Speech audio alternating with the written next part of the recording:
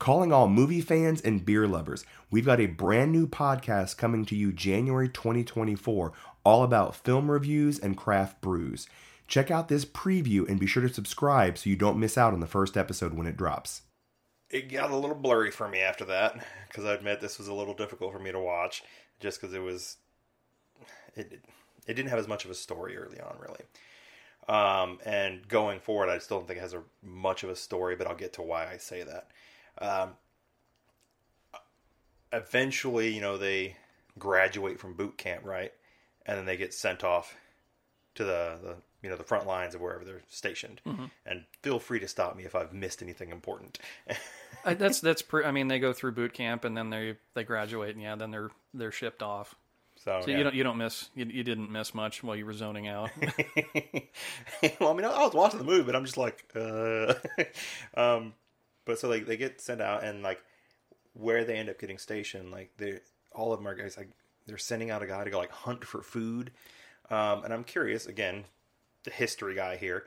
Was that a thing where like everyone was like starving because they weren't getting sent food? Yes. For everybody, or specifically just Germany, or what? No, everybody on the front lines. Their supplies were incredibly scarce. And this was both for the Allies and the Axis. So Germany, it was rough for everyone. There was no food. There was hardly any water. That was one of the things that I thought kind of was shown pretty well. They had one scene where they were in one of the trenches, like in their little hidey hole, and then all of a sudden, like this army of rats would like rush out. And they started, killing them with shovels. It wouldn't have been unheard of for them to. That's dinner now. I was wondering if that was going to happen, because after they did all the boom, boom, boom, boom, and I guess like the rats were done attacking, they just laid down and relaxed again. That's what I thought they were going to do. Is like they're like, all right, we're here's dinner. Yeah, it's not unheard of for like, well, that's dinner now. So get a fire going. That's what we're going to cook. There was no supplies, no food, no nothing. And actually in that same scene where like the shells that were, keeping them awake for days and days on. Yep. Perfect. That was incredibly accurate. Well, I'm going to have a question about that in a second. Sorry. I got a little... No, you're absolutely fine.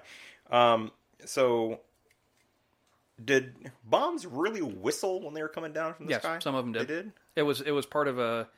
Because I mean, my military knowledge, history knowledge is way over there. Yes. I never picked it up and put it in my brain. So some of them did. It was like a psychological effect. Continuing with that, like French had shells that would do that. Germany had shells that would do that. It was just to inspire terror, because you hear that whistling and you don't know where that shell's going to go. You can't sleep through it. You can't do anything about it. You just have to hope that you survive. Yeah.